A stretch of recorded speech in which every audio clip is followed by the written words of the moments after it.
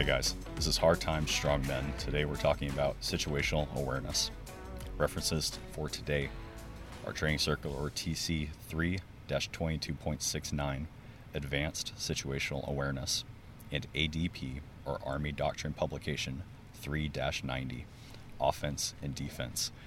Situational awareness is defined as the immediate knowledge of the conditions of the operation constrained geographically and in time. It trains you to develop judgment and discernment through predictive profiling and observing your surrounding environment. These skills are useful because you will become, with their practice, predictive and proactive. Practicing situational awareness allows you to become and remain mentally aware, mentally awake. When you're mentally aware, you can become proactive to a given situation instead of reactive. So this can mean, even from the mundane, catching a fly ball, to as serious as picking up, seeing, observing information, and potentially avoiding a deadly conflict. We're trying to avoid as many conflicts as we can. That's how we win the long game. And just to give people just a little practical application, when you're walking down the street, how many times have you seen people just sitting on their phone, head down, not paying attention to what's going on around them?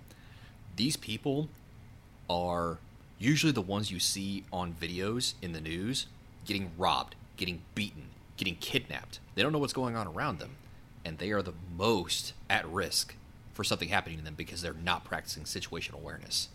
This is what we're trying to correct. Also, if there's any parents listening, when you teach your kid to look both ways before crossing the road, you're teaching your kid situational awareness.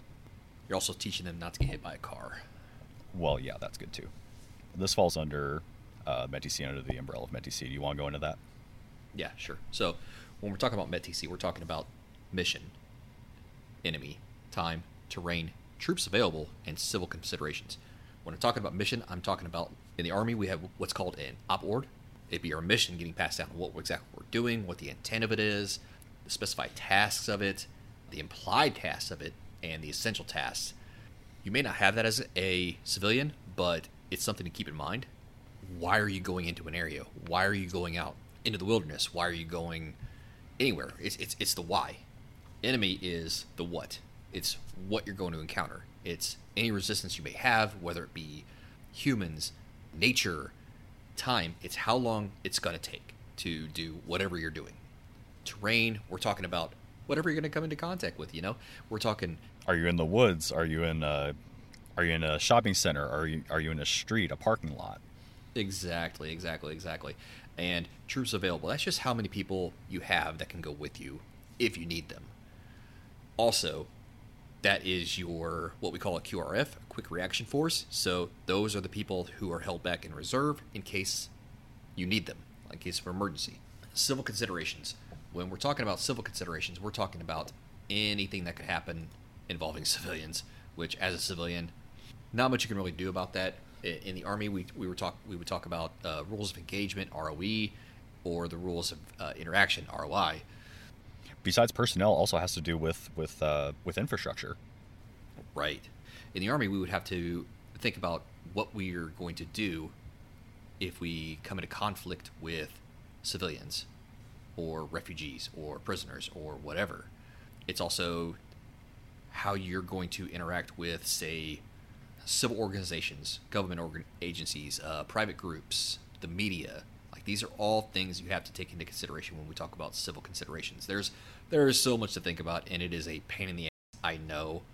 So as far as the civil considerations, something else to consider is perception equals reality. We could go over we do an entire episode on the recent shooting, but this really, it shows you a lot of things, but everyone's already seen the video of police officers stopping parents from entering the school to go save their children 40 minutes, an hour after it started. We're not going to get into that right now. I might later. You might later, but right now we're talking about situational awareness. So civil considerations, perception equals reality, hearts and minds. What is everyone saying about those police officers? What does that say about your department? What does that say about police officers in general? All right, this is important because someone even asked me on the Gray Man Network, I think it was yesterday or the day before, considerations for starting and maintaining, training and maintaining a militia, okay, you need people on your side. Militia's job is to take care of the community, take care of your neighbors, okay? But if you're going out to do that, all right, and you go over and, beat every homeless person that you see, not a good look. Right. And right now, militias don't really have a good public representation right now. Militias, thanks to the media and thanks to recent events, have been somewhat vilified. So you need to take that into consideration. You may not even present yourself as a militia, but rather as, you know what? A neighborhood watch. Yeah, a neighborhood watch. That's a good way of doing that. So the principles of situational awareness. Understanding is the product of applying analysis and judgment to relevant information to determine the relationships within the situation. What you see, connecting everything, connecting all of your observations, connecting the dots, trying to make sense of what you're experiencing at that time. So a person's behaviors can indicate their mental state and motives. Human beings, like animals, leave signs in their given habitat. These signs can indicate that person's movements, mindsets, intentions. These signs can be observed, analyzed, interpreted. Okay, you can pack that away for later, and nothing's wasted. It'll probably be useful. Friendlies should determine a baseline for a given space in order to identify anomalies that fall above or below that baseline. Okay, anything that sets off that red flag in your head, that's important, and you need to log that for later. Behaviors, conscious behavior, scanning, observing, body positioning, emotional outbursts, on and on we go. So anything that someone does that kind of sets you off, so people having a hoodie pulled up over their head, hands in their pockets, kind of hanging out by a corner, or two guys at the front of an alley. I mean, you're talking about deliberate behavior. Yes, deliberate behavior, things that someone is doing that they're conscious of, that is off of baseline, something that could trigger that thought in your mind that something's not normal here. And then subconscious behavior, things that you don't really think about, your body language, your facial expressions, your tone of voice, even people's nervous tics, things that they do, tapping your foot, playing with keys or a lighter, things that's outside of their conscious thought. How about you talk about different signs that we can pick up? So signs that you can look for in the environment you're in could be anything from footprints in the mud, in the dirt, the direction that they're traveling, to broken glass. I mean, broken glass can tell you if someone was breaking in or breaking out of something. It could also tell you the consistency of the glass. There could be blood on the glass. There could be fiber stuck in the glass, anything, hair, abandoned vehicles. Abandoned vehicles could tell you that someone was in a rush, they wrecked, they're trying to escape, or it was used as a weapon. It could be any number of things. Shell casings. I mean, you see shell casings, that's pretty much just like a red flag to me. It's like something bad went down here. Abandoned clothing. That could be anything from, hey, this is wet, I need to get rid of it. I have something to replace it, to, hey, this could easily identify me in a crowd, so I'm ditching this. Disturbed dust. That could tell you if something was moved recently. That could tell you if someone brushed up against it, so they were in the room. So another thing on shell casings. So shell casings at a gun range generally isn't a big deal. Shell casings next to broken glass inside someone's home is a little more of a big deal, and you should probably look into that. Yeah. So when we're talking imprints in the earth, we're talking about anything like maybe a car rolled through an area, somebody set a pack down, there was a struggle, there was a fight, an animal walked through the area. It could be any number of those things. Campfires. I mean, if the campfire's still hot, somebody was there recently. If it's cold, it's been a hot minute. If it's built up, somebody was trying to stay there for a while. Remnants in the campfire. Yeah. If they were trying to burn for warmth, they'll be wood. If they were trying to burn something or dispose of something, then you'll see evidence of that. Absolutely. Abandoned meals. I mean, they were in a hurry. They just left it. They didn't want it. It was poisoned. Those are just some of the signs you need to be looking for when, your spidey sense gets ticked up. Yeah, and as far as that, what we define as baseline, okay, that's that's zero. That's net zero. That's after you've established an observation, say 15 minutes, you're in an environment, you get the lay of the land, you get natural movements of people, of things, what things are supposed to look like. Okay, baselines change. So you should always be reevaluating that and, looking out for your, your positive and negatives. Okay. And like I referenced earlier, baselines include packs and include personnel and how they're acting. So anything above baseline is what I consider things that are there that shouldn't be. Okay, so if you go to your buddy's house and you know that he's not there that evening because you're over to watch his dog, and there's a black SUV that you don't know in his driveway, that should be a red flag if he didn't tell you about it. Okay, anything below baseline, your buddy shows up, you show up, you call his dog doesn't come. So something that is supposed to be there, that is not. Now, when we're evaluating baselines and we're evaluating our signs, in our environment that we're looking for, we're using critical thinking and we're being diligent with our observations. So critical thinking is the ability to process ambiguous situations through observation and analysis. Think Sherlock Holmes. All right. You're taking in all this information and you're making sense of it in your head. Okay. The goal is to make sense, to compare and contrast observations and your perceptions in order to draw a good conclusion. Okay. When you're making these observations, you're using your senses, your 5 senses: touch, taste, smell, sight, sound. The goal is to gather evidence to make a full understanding of your environment and the events that are occurring in it. The 4 elements of observation are awareness, take nothing for granted, be cautiously attuned, be present to a specific fact, certain area, state of being. Understanding is derived from experience, your education, your training. All right, it enhances your ability to consider all the factors and it aids you in evaluation of information. So when we talk about going into your mental bank, into your tool belt, okay, you're drawing on everything that you've experienced to that point, all your knowledge of a certain situation, and you're quickening these solutions. So it makes it so that you can focus on other things more. Okay. Recording. So your ability to save and recall observations. We will go into memory in a different episode, but a lot of time you see guys in the field running around with Write in the Rain pens in an admin pouch. Okay. You need to be able to record your observations so that you can pass it on later. And response, your action on a given observation. So you could write down a logbook, you could communicate with teammates, you could engage a threat. It's situation dependent. So self-awareness being possessing introspection.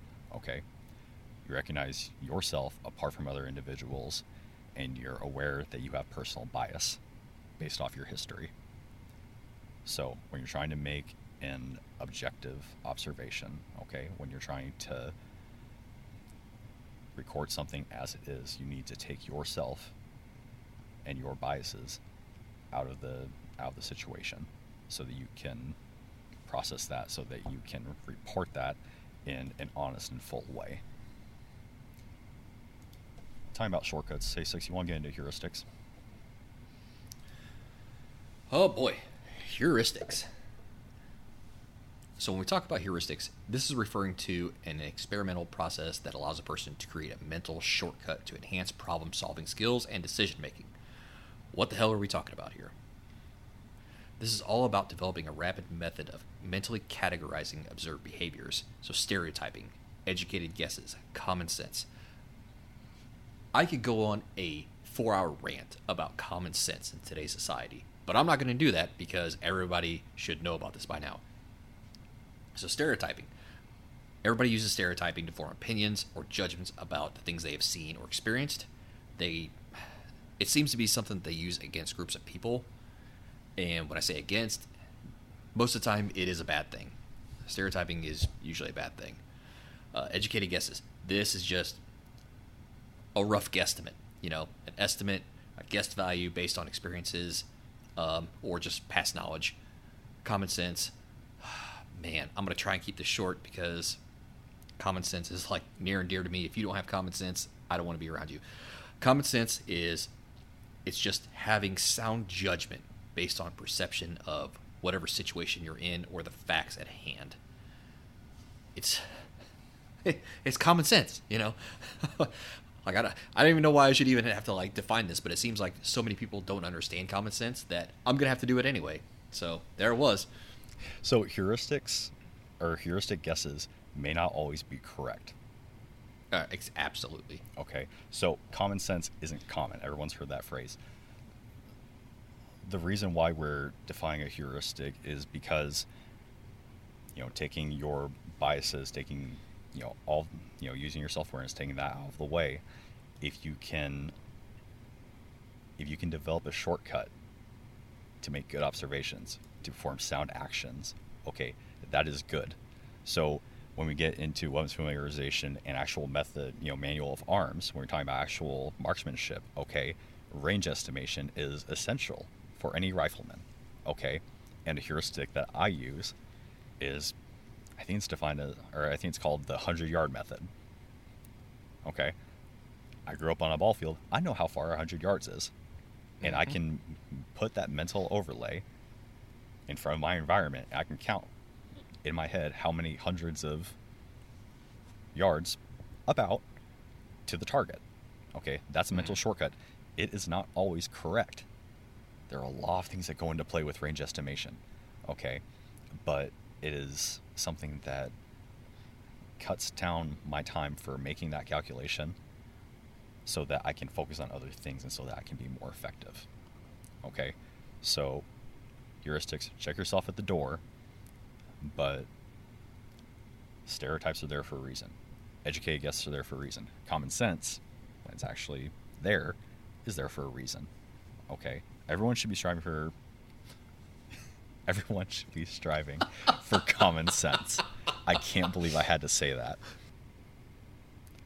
Educated guesses, when they are educated and when they are accurate, are useful. Stereotypes are useful. Can they be abused? Yes. Of course they can.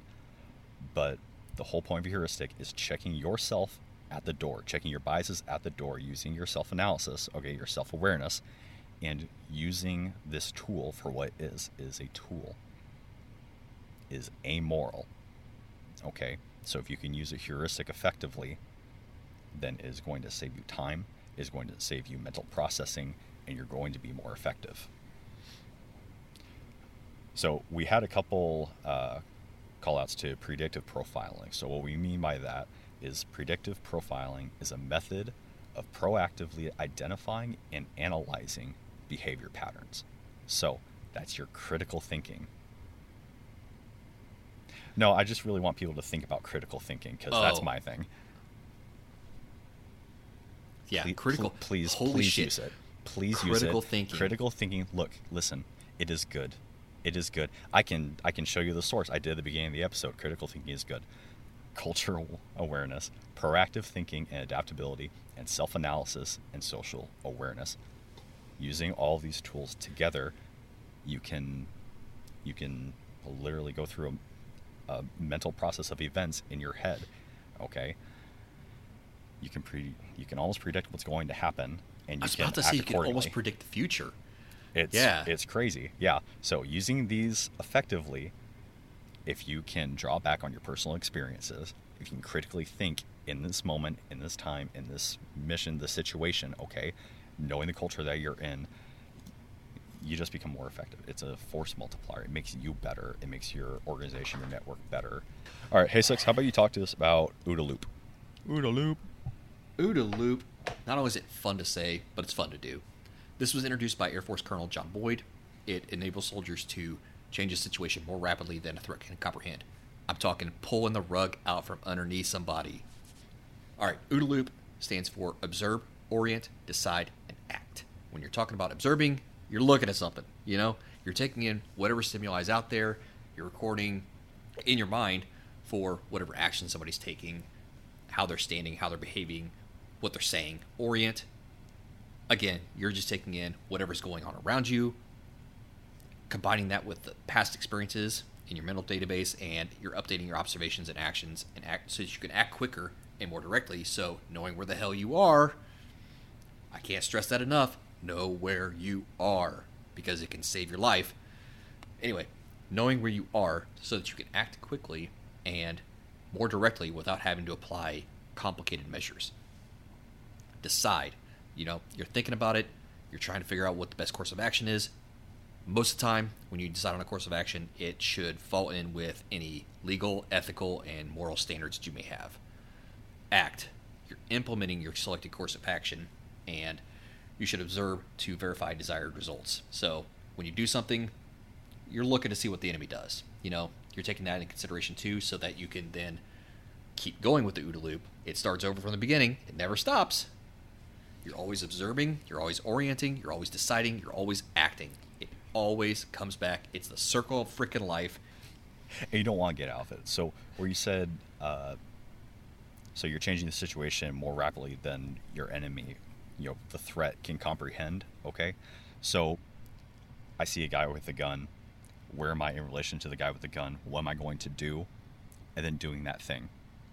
If you can build those heuristics, fall back on your observational database, okay, your tool belt, and you can decide what to do if you're not caught up in, I need to do something, but I can't, I don't know what to eat. You can't freeze, okay? You have to decide and then do the thing, okay? If you can do that rapidly, if you can do that constantly with every new stimuli that comes to you, if you can see, all right, where am I, what am I going to do, and then do it, no one's going to be able to keep up with you. Those mental processes, all right, that's what's going to make you, if you can decide and act on something, on all the information that's coming to you before your enemy can, there's no real contest. So at the beginning of the episode, you talked about, people head down, eyes on their phone, okay? I want to bring up, this is called a physiological response to stress, color codes. It was made by Jeff Cooper, who's a former Marine Corps and marksmanship trainer. Okay, it defines people's levels of alertness. So, condition white. You're not alert, you're unaware, you're unprepared, you're oblivious. All right. Heads down, eyes down, looking at your phone. You walk onto a train track and you die. Yellow. That's one way of putting it, yeah. Yeah, and that's how most people operate. Most people operate in condition white. Okay, when I was going to school in Maryland, all right, I would have to ride public transportation, and that is all I saw was people on their phones, people with their headphones in. Okay, you're not situational aware, and you're gonna get vibe checked. Yellow, you're relaxed in a state of general alertness. You don't really have a clear focus, so you're alert and aware of your surroundings. You're harder to surprise. You're harder to kill. You're observing for anomalies, and you recognize that you have a possibility of getting attacked. That's where most people should be. You need to be aware. You need to be aware of your surroundings. You have to be in the mental headspace that this could, in fact, be a dangerous day. Orange, you're a heightened sense of alertness, specific focus. So you recognize an anomaly, you see a potential threat, okay? You're trying to predict what's most likely going to happen, what's the most dangerous thing that could happen, okay? From the action of that person, place, thing, threat, event, okay? And you're developing a general plan for how to deal with that. Red, you're alert, you're ready to fight, you're ready to act. You're mentally prepared for conflict, and you could fight physically if needed. You're experiencing hypervigilance. You believe that the threat is real and is waiting for a mental trigger. The trigger is a specific predetermined action from a threat that results in a positive, aggressive action from you. All right? So you see that guy with that knife, and you're waiting for him to pull it up because you're going to drop him. You're in condition red. Aggressive action means aggressive response. Violence begets violence, and if you're betterer, then you normally come out on top. Name of the game. So from what I can remember, you told me there was one more, right? Yeah, so this isn't a part of Cooper's original color code, and it was actually first adopted by the Marine Corps. Condition black. Friendly, you have been exposed to a stressful event and experienced a catastrophic breakdown of your mental and physical performance. You may not be thinking clearly. You're experiencing tachycardia, so you're increasing an increased heart rate, the fluttering, the pounding in your chest. And it makes you counterproductive. Leaders must immediately identify if a friendly has progressed to condition black and take measures to prevent long-term adverse effects. Condition black, they're talking about PTSD, guys. Yeah, I was gonna say that sounds real familiar. So when we came home, I know that at least I was in, and from what you told me, you were both in, red and black depending on the day. So something I need to stress as a medical professional: condition black is not normal. No. Is not normal. Oh, God, no. Is not how your body is designed to operate in. Condition yellow is good. You're alert. You're better than, a vast majority of the population, and you're making sure that you and your family's okay.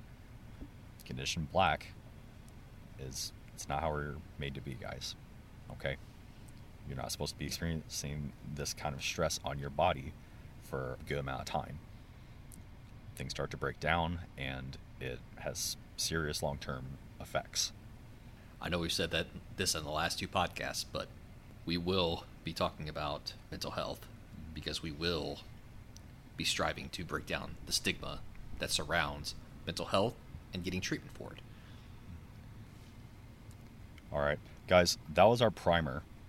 That was our baseline for situational awareness. Okay. We can get into so much more detailed stuff on this. We will. So our plan currently is, even if we don't get together, we want to tackle this individually. Okay. I already gave you the reference for advanced situational awareness. Okay, but there's a whole field manual on this with so much. I mean, we can break down this by the 5 senses. Okay, there is so much knowledge here that I really think would be beneficial for you guys. So we will be revisiting this, but with any class that we do, we want to start from zero, start from baseline, so that we have a good foundation to build up off of.